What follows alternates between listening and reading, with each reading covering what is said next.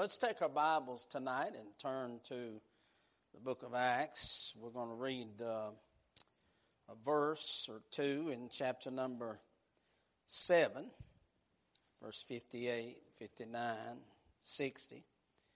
Then we're going to scoot down to chapter number 8, and we'll read 3 verses there. Then we'll move on over to chapter 9. We have been emphasizing this matter of one more. I hope it has encouraged your heart as it has mine as I've looked at it in the Word of God, to realize that this is not the end as far as what God does in hearts. And it's good that you're saved and that you know the Lord and that we're in the house of God. But there's somebody out there, there's one more out there that the Lord is going to save. But if He's going to reach that one more, I just summarize it by saying that you and I are going to have to let God love through us. They're going to have to sense the love of God. If He's going to reach one more, somebody's going to have to keep the light on. Somebody's going to have to keep preaching. Somebody's going to have to keep praying. Somebody's going to have to keep witnessing. That prodigal son, if he'd got home, the house is in shambles. And I'll tell you, things that went to pot, I don't know what would have happened, but the father kept the light on. Just keep the light on. And if the one more is going to make it in, if God's going to do any more birthing, it's going to be because that worship has been born. And the thing that this world needs to realize is that there is a heaven, and the only way they can know it is when they see us in that realm of heaven. When they realize that we're experiencing more than religion, but that we are experiencing heaven on earth. We are worshiping. And then last night we noticed the birth of faith, or a birth of faith as it was with Moses. And if one more is going to be reached, we're going to have to live by faith, so that our faith can touch other lives and they too can receive this faith and believe on the Lord. So it's about what God does. He does through His children. He does through His children. As long as the church is in this world, everything that God's going to do is not going to be mystical. It's going to be through you. And it's going to be through me. If somebody in this old world hears the gospel, one of us is going to have to tell them. Somebody in this old world's lost, needs to be prayed for. One of us is going to have to do the praying. If missionaries are going to go around the world and preach the gospel, one of us is going to have to give to get them there.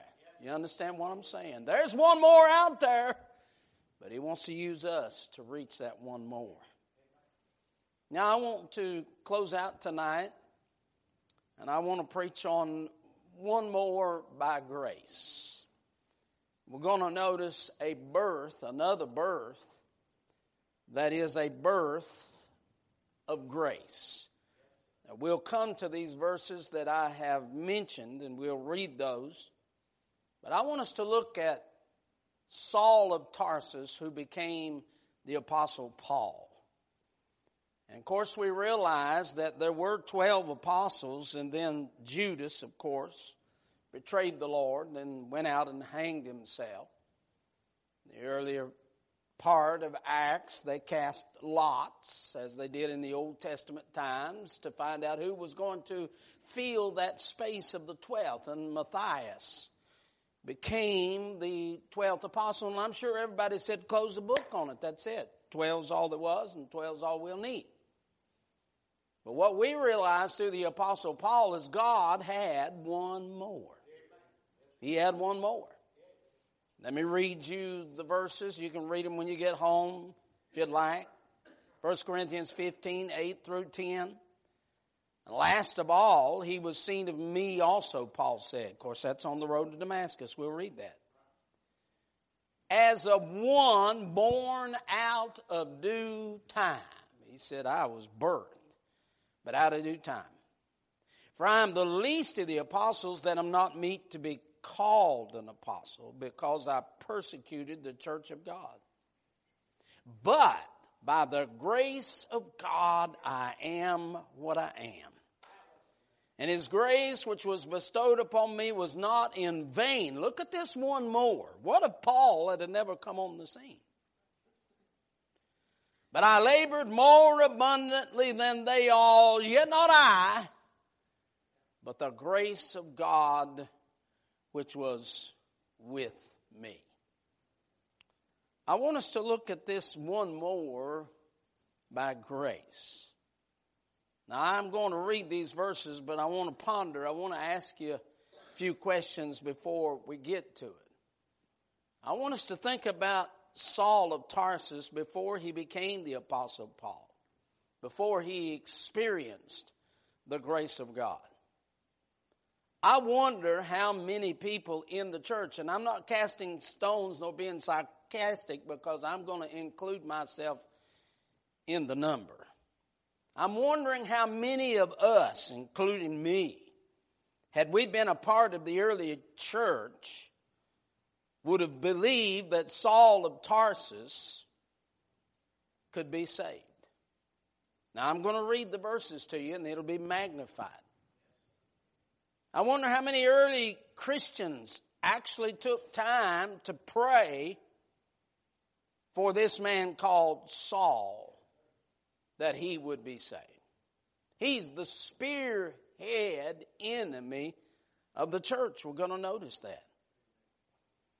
I wonder how many of the early church looked at Saul of Tarsus as a hopeless case. Have you ever seen any? A man that would never come to faith in Christ. Have you ever looked around you and said, I don't know if they could ever be saved? I would imagine that most of them saw him as a man to be feared, but not a man to be loved and reached with the gospel. I would imagine that those early believers had long given up on Saul of Tarsus. Now, here's what I want you to understand. We're going to see the impact of it in these verses. If this man's story teaches us anything, it teaches us that there's hope for everyone. There is hope in the grace of God, because where sin did abound, grace did much more abound. There is hope in the grace of God for any and every sinner. And I don't care how vile, and we're going to notice that but he himself testified how vile he was. No matter how wretched and evil, do not underestimate the grace of God reaching those whom you and I pray for. Because if God's grace could save you and God's grace could save me, surely God's grace can save others. God's grace can save one more. And who knows, as it shocked the church in Paul's hour, that Saul would come to Christ and become the spearhead of the gospel of the grace of God, as it shocked the church. May we pray that through God's grace we get shocked also, as we hear of those who have come to Christ, in which it would have seemed impossible, but I don't care. Maybe they're in prison, maybe they're in jail, maybe they're drugged up, maybe they're somewhere else. I promise you there's one more out there in the worst of conditions, that God's grace. There's hope for your loved ones. There's hope for your friends. There's hope for your co-workers. There's hope for people you've prayed for over and over through the years. There is hope because of the grace of God. Don't you love that? Hey, church, there's hope in 2019 for one reason: God's saving grace. God's saving grace. Now we're going to read these. We're going to look at Saul and how he becomes Paul, but in our hearts and minds, let us refresh ourselves how that grace saved us and changed us. And let us encourage our hearts to know that as long as the church is in this world, God will be in the business of saving folks by His grace. There will be one more. And who knows the power and the impact of that one more yet to come. A thunderous person, child of God, doing the work of the Lord. Now we are familiar with Amazing Grace. How sweet the sound that saved a what? See, that's it. That's it. Old John Newton, saving him, slave trader, a wretch, he said. So it is with Paul, but so it was with you, and so it is with everyone. But grace, don't underestimate the grace of God and its saving power. We know about Amazing Grace. But as I look at my own life, and I look at Paul's life, and I hear your testimonies about your life, I don't want to preach on Amazing Grace, though it's in the sermon tonight. I want to preach on a maze of grace. Because when I see how God's grace worked in my life, it's more like a maze. You know what a maze is? Fall time of the year with the pumpkins out in the field, and they stack the hay bales to where you enter in, and it's a maze of trying to figure out how to get out. Well, when you look at the Apostle Paul's life, I mean, especially if you had been back in that time, it would have been a maze of grace to Paul and to everyone else who realized what God was doing in Paul's life. And I preached here enough for you to know how I was raised. I mentioned almost some aspect of it because it's my testimony every sermon. But I'm here to tell you, as I look back on those 14 years before I came to Christ, that was all a maze of the working of the grace of God that shocked me and shocked others. You got the sermon? A maze of amazing grace. 3 things I'm going to say, but I want to read the text. I want you to pick up on the feeling now of the Saul of Tarsus and of Paul, the apostle. Chapter number 7, we're going to look at where Stephen is stoned. Verse number 58. And cast him out of the city and stoned him. And the witnesses laid down their clothes at a young man's feet whose name was Saul. That's where we first pick up with him. And they stoned Stephen, calling upon God, saying, Lord Jesus, receive my spirit. And he kneeled down and cried with a loud voice, Lord, lay not this sin to their charge.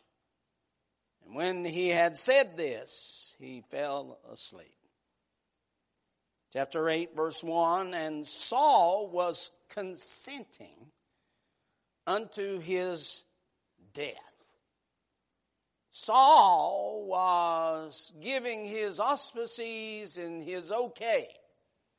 Matter of fact, he was desiring to see this man dead. And at that time, there was a great persecution against the church, which was at Jerusalem, and they were all scattered abroad throughout the regions of Judea and Samaria, except the apostles. Verse number 3, as for Saul, he made havoc of the church. It's kind of like taking an axe and chopping on something.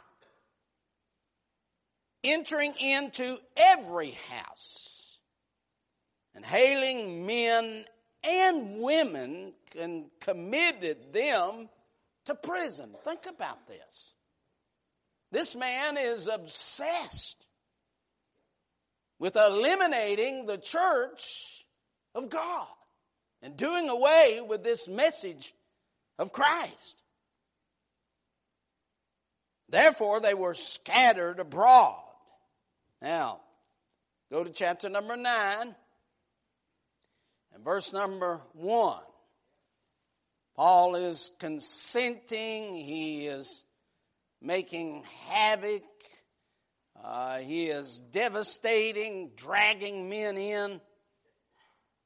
The Bible said in Saul, verse number 1, yet breathing out threatenings and slaughter against the disciples of the Lord, went unto the high priest. Slaughter. Think about that. Desired of him letters to Damascus, to the synagogues, that if he found any of this way, whether they were men or women, he might bring them bound unto Jerusalem. As he journeyed, he came to Damascus. And suddenly there shined round about him a light from heaven. He fell to the earth and heard a voice saying unto him, Saul, Saul, why persecutest thou me? He said, Who art thou, Lord? And the Lord said, I am Jesus, whom thou persecutest. It is hard for thee to kick against the pricks. And he, trembling and astonished, said, Lord, what wilt thou have me to do? And the Lord said unto him, Arise, go unto the city, and it shall be told thee what thou shalt do. Verse number 8, Saul arose from the earth, and when his eyes were opened, he saw no man. But they led him by the hand and brought him unto Damascus. He was there about 3 days without sight, neither did he eat nor drink. There was a certain disciple at Damascus named Ananias, and to him said the Lord in a vision, Ananias, and he said, Behold, I am here, Lord. The Lord said unto him, Arise and go into the street which is called Straight, and inquire in the house of Judas for one called Saul of Tarsus. Behold, he prayeth, and hath seen in a vision a man named Ananias coming in and putting his hand on him that he might receive his sight. Then Ananias answered. Now notice what he says. Lord, I have heard by many of this man how much evil he hath done to the saints at Jerusalem. Think about that. And here he hath the authority from the chief priests to bind all that call on thy name. But the Lord said unto him, Go thy way, for he is a chosen vessel unto me to bear my name before the Gentiles and kings and the children of Israel. For I will show him how great things he must suffer for my name's sake. Can I say to you that the way that God is going to do this, take a Saul of Tarsus, an enemy of Christ and the cross and the children of God, and make him the forefront minister of the gospel, is he's going to do it through a maze of grace that we call amazing grace. Just take a moment, ponder in your own heart as to how you got to Christ. And I'll tell you, as you look back over it, you'll realize that it took grace coming after you and bringing you out, and only grace would have known how to get there and how to get back. 3 things I want to say to you about this maze of grace. First of all, I notice from what we've read of the Apostle Paul's life when he was Saul of Tarsus, is that this maze of grace was working actually before he was even aware of grace. What we realize when we read about the Apostle Paul and his own writings, that he was not a man who studied grace. He was a man who studied the works of the law. Grace was not a part of his terminology, his diction, nor was it in his heart. But it doesn't make any difference whether he knew anything about grace at all. That didn't stop grace from working on him. Can't you look back even before you were saved and realize that even in those lost days that it was the grace of God that was protecting you and leading you to salvation?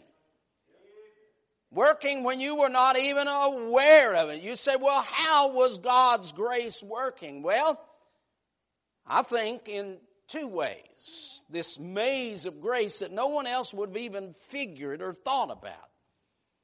I go to Galatians 1 verse 15. Paul says this, but when it pleased God who separated me from my mother's womb. He's going all the way back to his birth. And called me by his grace.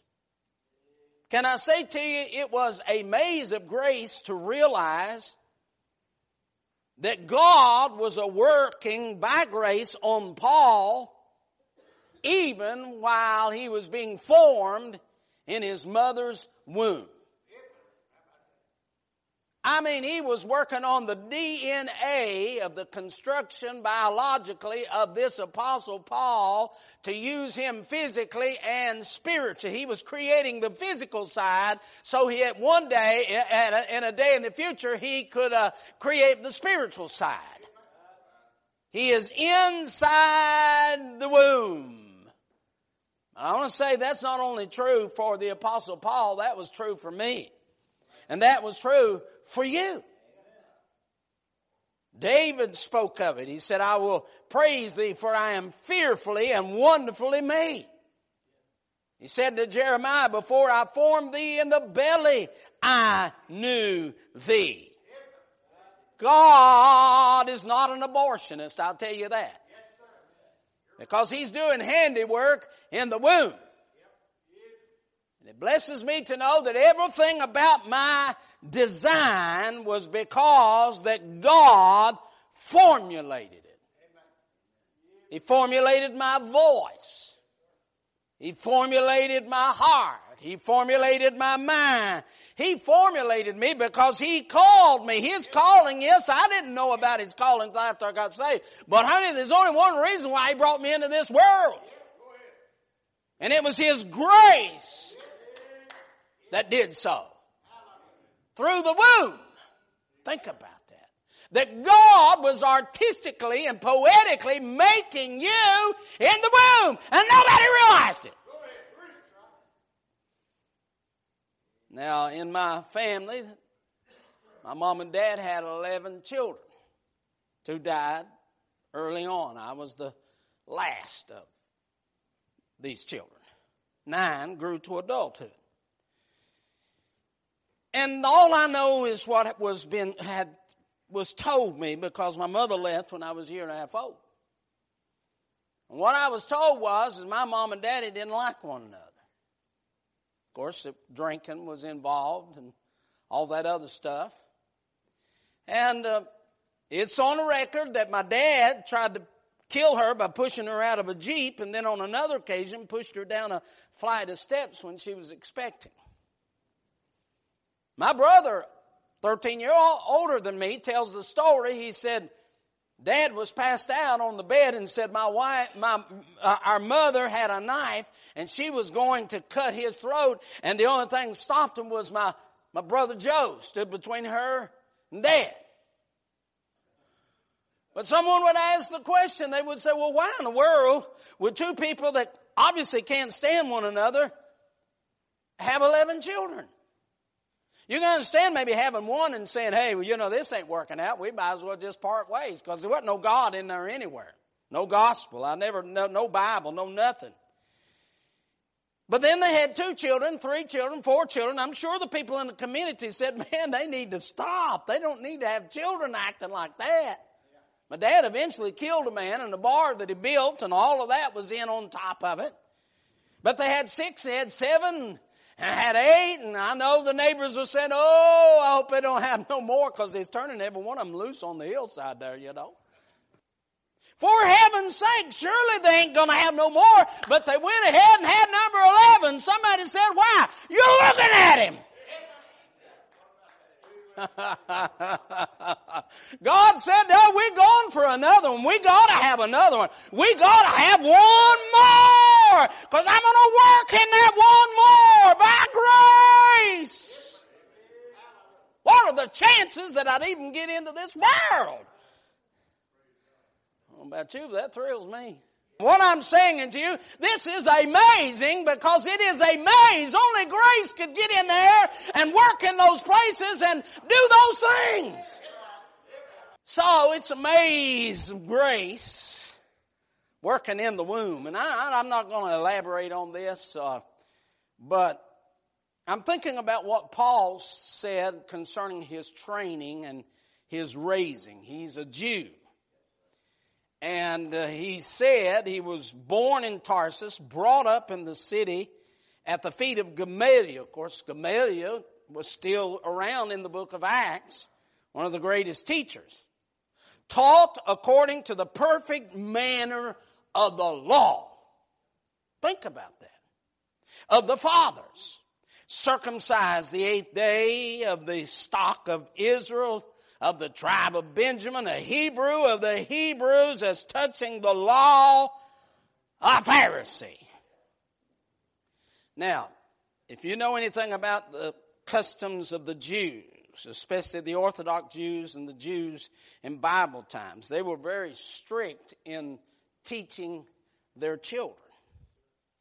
I mean, at an early age, they would instruct them concerning the Torah, the Pentateuch. They would put those teachings in their heart, and they would cause them to many times memorize great volumes of Scripture.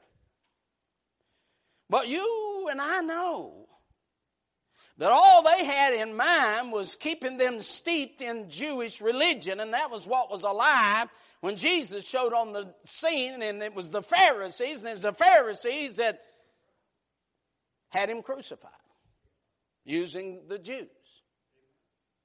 But little did they know, because you see, this Bible, Old Testament and New Testament, is the sword of what? Sword of the Spirit. It's God's Word. So what was happening, see, is they were laying firewood in his heart. They were laying kindling in his soul. That's all it was for many years. Old Testament teachings as far as religion, and it made him mean. See, religion always makes you mean. I don't care what kind it is. And they just hear Paul. Now here's Saul of Tarsus.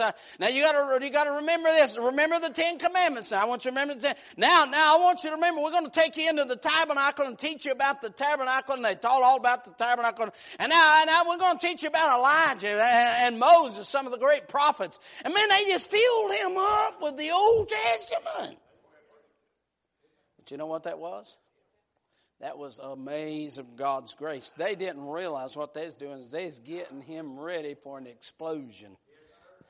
Because what happened on that road to Damascus is the Lord Jesus showed up and breathed on him, I'll tell you, with the Spirit. And all of a sudden, he who hated God's people and could see no sense in a Christ that they believed in, all of a sudden, boom, he became a believer.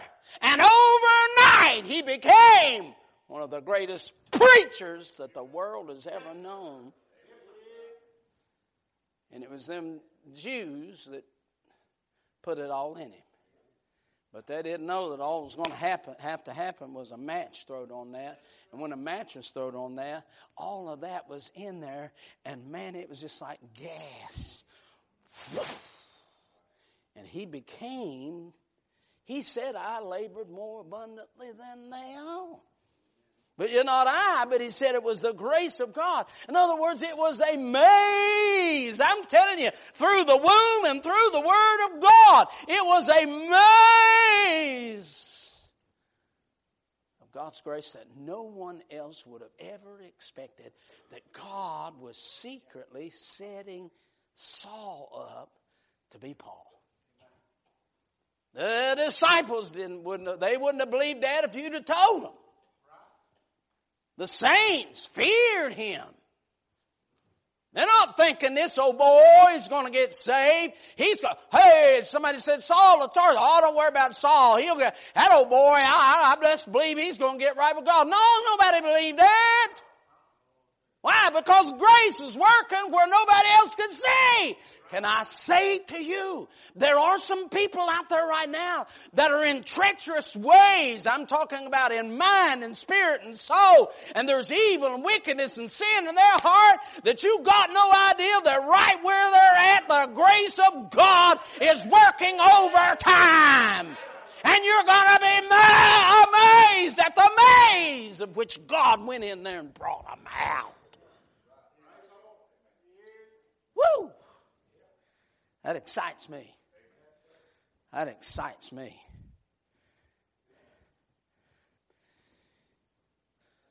It's a maze of grace. Let us not look at this world and say, well, we're in the end times. No, grace is still here. Grace was working before he knew that there was grace. Second thing I want to say to you is this maze of grace that goes in and gets him and brings him out was not only working before he knew anything about grace, but grace was working to let him know about grace. Isn't it amazing that Paul, who's Saul, and that is all about works, that the only thing he wants to talk about after he gets saved is grace. Did you know in the New Testament that the word grace is used 131 times and Paul uses it 91 of those times? I mean, once he found out it was grace, that's all he wanted to talk about is grace. But aren't you glad because the great truths that we know about grace come from Paul, who was saved by grace. For by grace are ye saved, that not of yourselves is a gift of God, not of works, lest any man should boast. Working to make him aware of grace. In other words, God introduces himself to Paul through grace. Huh? I mean, the Lord uses in a maze of ways grace to introduce himself. It's almost like he went up and said, hey, I'm Grace. Huh? You know, as I say, I was raised in West Virginia, and my dad went into DTs, took a meat fork, jabbed it in his throat, ended up in a mental institution. I was the only one there. So my brother, the one that's 13 years older than I, that got saved when I did, he was a drunk at that time too, and he came to West Virginia to get me to put me back in school. I'd already quit school. And he moved in an apartment over top of some very strange people. They called themselves Christians. And they began to work on my sister-in-law. She tells this story. She said, one day I heard a knock on the door. And she said, I went to open the door and said, here's the woman that lived downstairs standing, and said her face was red and tears, just said she was sobbing. And Sandy said she thought, well, wonder what's wrong with this woman. Said, what's wrong with you? Something wrong? She said, yeah. Said, I've been praying for you and your husband's lost. Said, I'm afraid y'all going to go to hell, and I want you to go to church with me. After a couple of weeks, Sandra went to church with her. Of course, she got gloriously saved. She brought that gospel, that grace back to the house and began to work on my brother and putting tracts in his lunchbox, and everything made him miserable. And thank God he got saved, and they got to working on me, and a month later, I got saved. But guess what the lady's name? She's still living there in Cleveland, Ohio. Guess what the lady's name was that knocked on the door? Grace! Hello, I'm Grace! It'll come in a maze of ways, but it'll be amazing!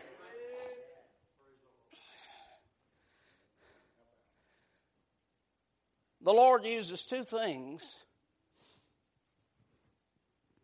to introduce Saul to grace so he would become Paul. One, he uses the very people he's persecuting. He uses Christians. Isn't that amazing? It was Christians who prayed for him.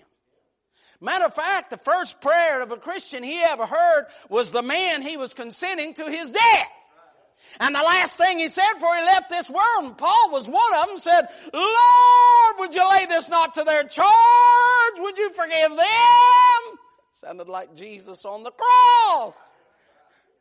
You know that had to shake Paul. And then while he's on the road there, he's been blinded and everything. They put him in that house. Who is it that shows up? Ananias, one of God's children, to guide and instruct him and show him the way. Where would you and I be if it hadn't been for those who knew the grace of God to come and point us in the right direction? Grace, handing out grace.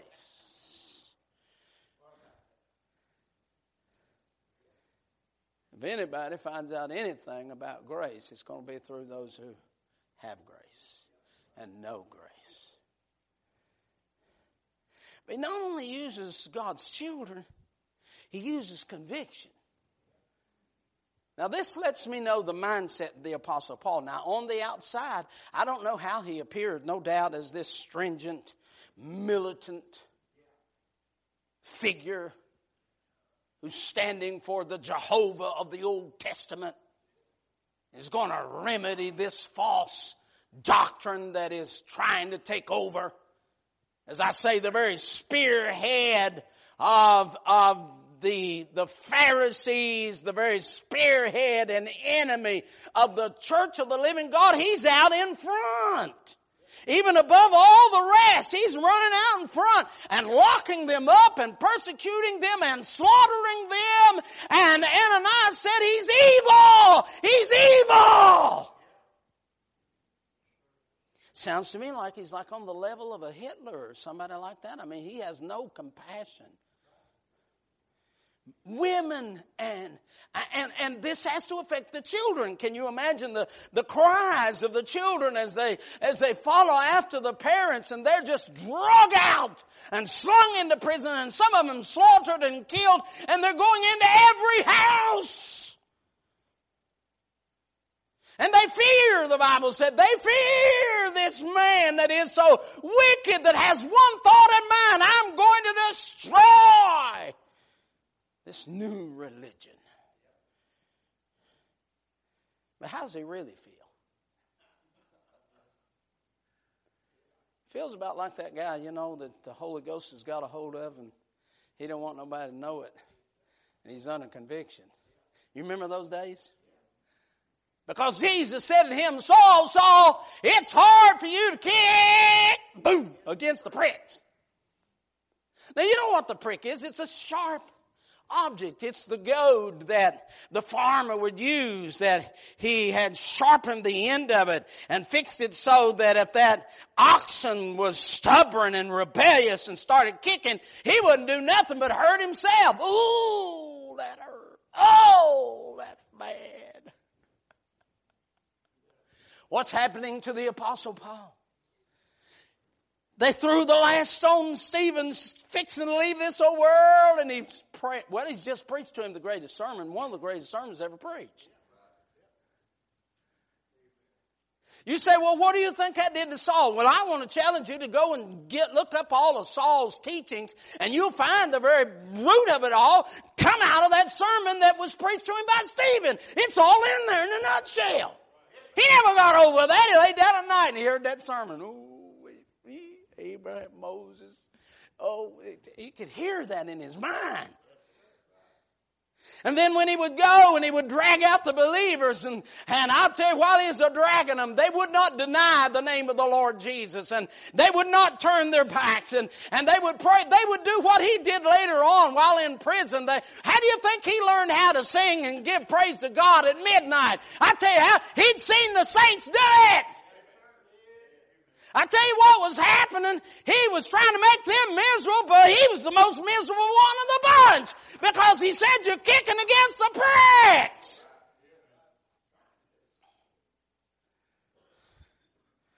Got a preacher friend in Florence, Alabama. His wife got gloriously saved. She come home one day and she said to him, Ernie, I've invited the preacher over tonight. He said, you better not. I don't want no preacher out here. I ain't got nothing to do with religion. Nothing.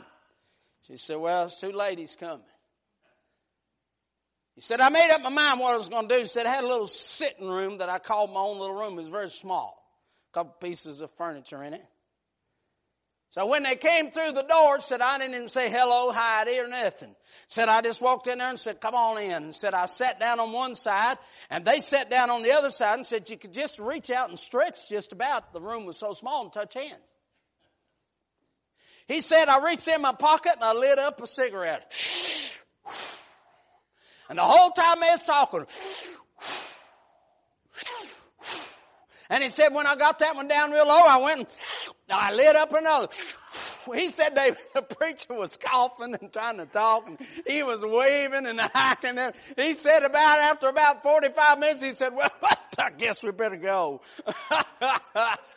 Said they got up and left, and he said, I went in there so proud, said I told my wife, I smoked him out. I smoked him out. But he said what that preacher had said to me got in my heart. Said I laid down at night and said, man, I could hear those, for God so loved the world. And he said I'd get in my car and I'd try to drive to work, and said I'd hear another verse. And then he said I'd try to work, and said even with all the machinery I could still hear another word. And then he said, he said, and when I tried to drink, I was miserable. Said I was miserable. Said finally one day I went into my wife and said, I want you to call that preacher. Tell him I'll meet him over there. He can meet me here. We'll meet somewhere in the middle. I said, what happened, Ernie? He said, the Holy Ghost smoked me out.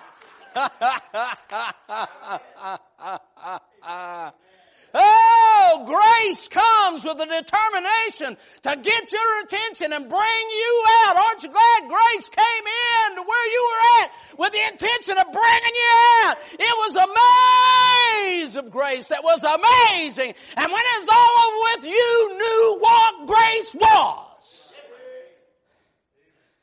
Because he never got tired of it. He said, matter of fact, I was born of grace. Isn't that amazing? Amazed. But here's what I'm trying to tell you. There's another one out there. That God's grace is going to work in that maze to save them. Now my last thought is this.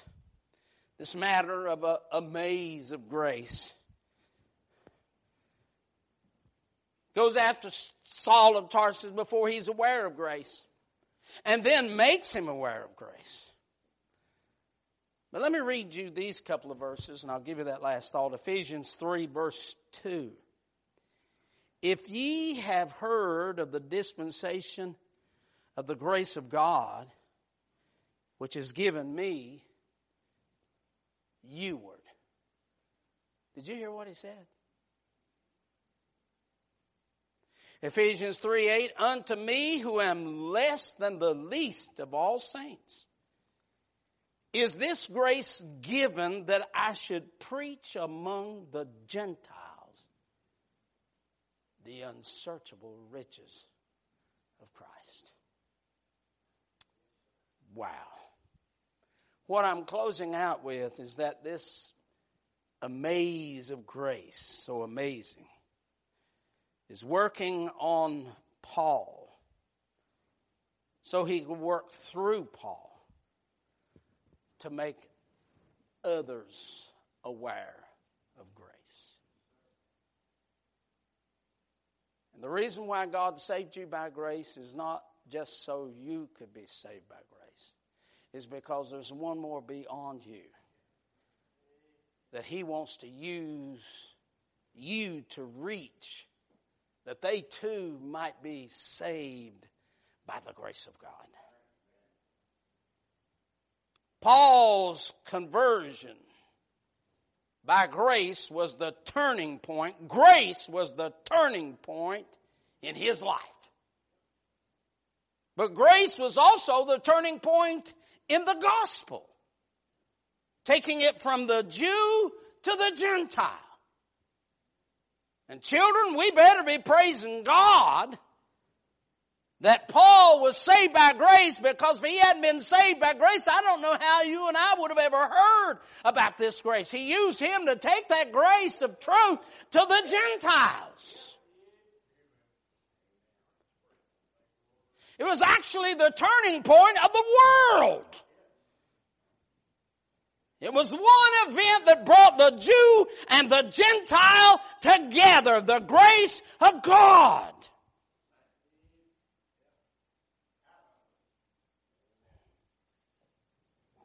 Now, I don't know how you number events that have happened in this old world, but I'm going to tell you something. I understand that Christ and the cross, death, burial, and resurrection is the number one. There can't be no comparison there.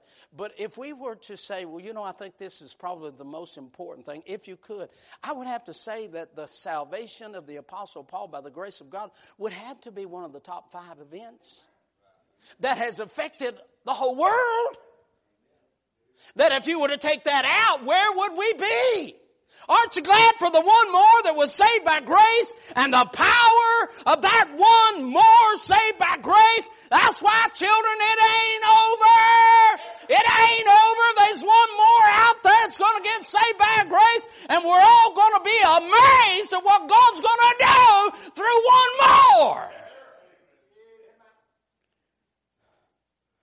One more. One more. The far-reaching aspect of just one person coming to Christ. 13, and some say 14 books of the New Testament, simply because one more was saved by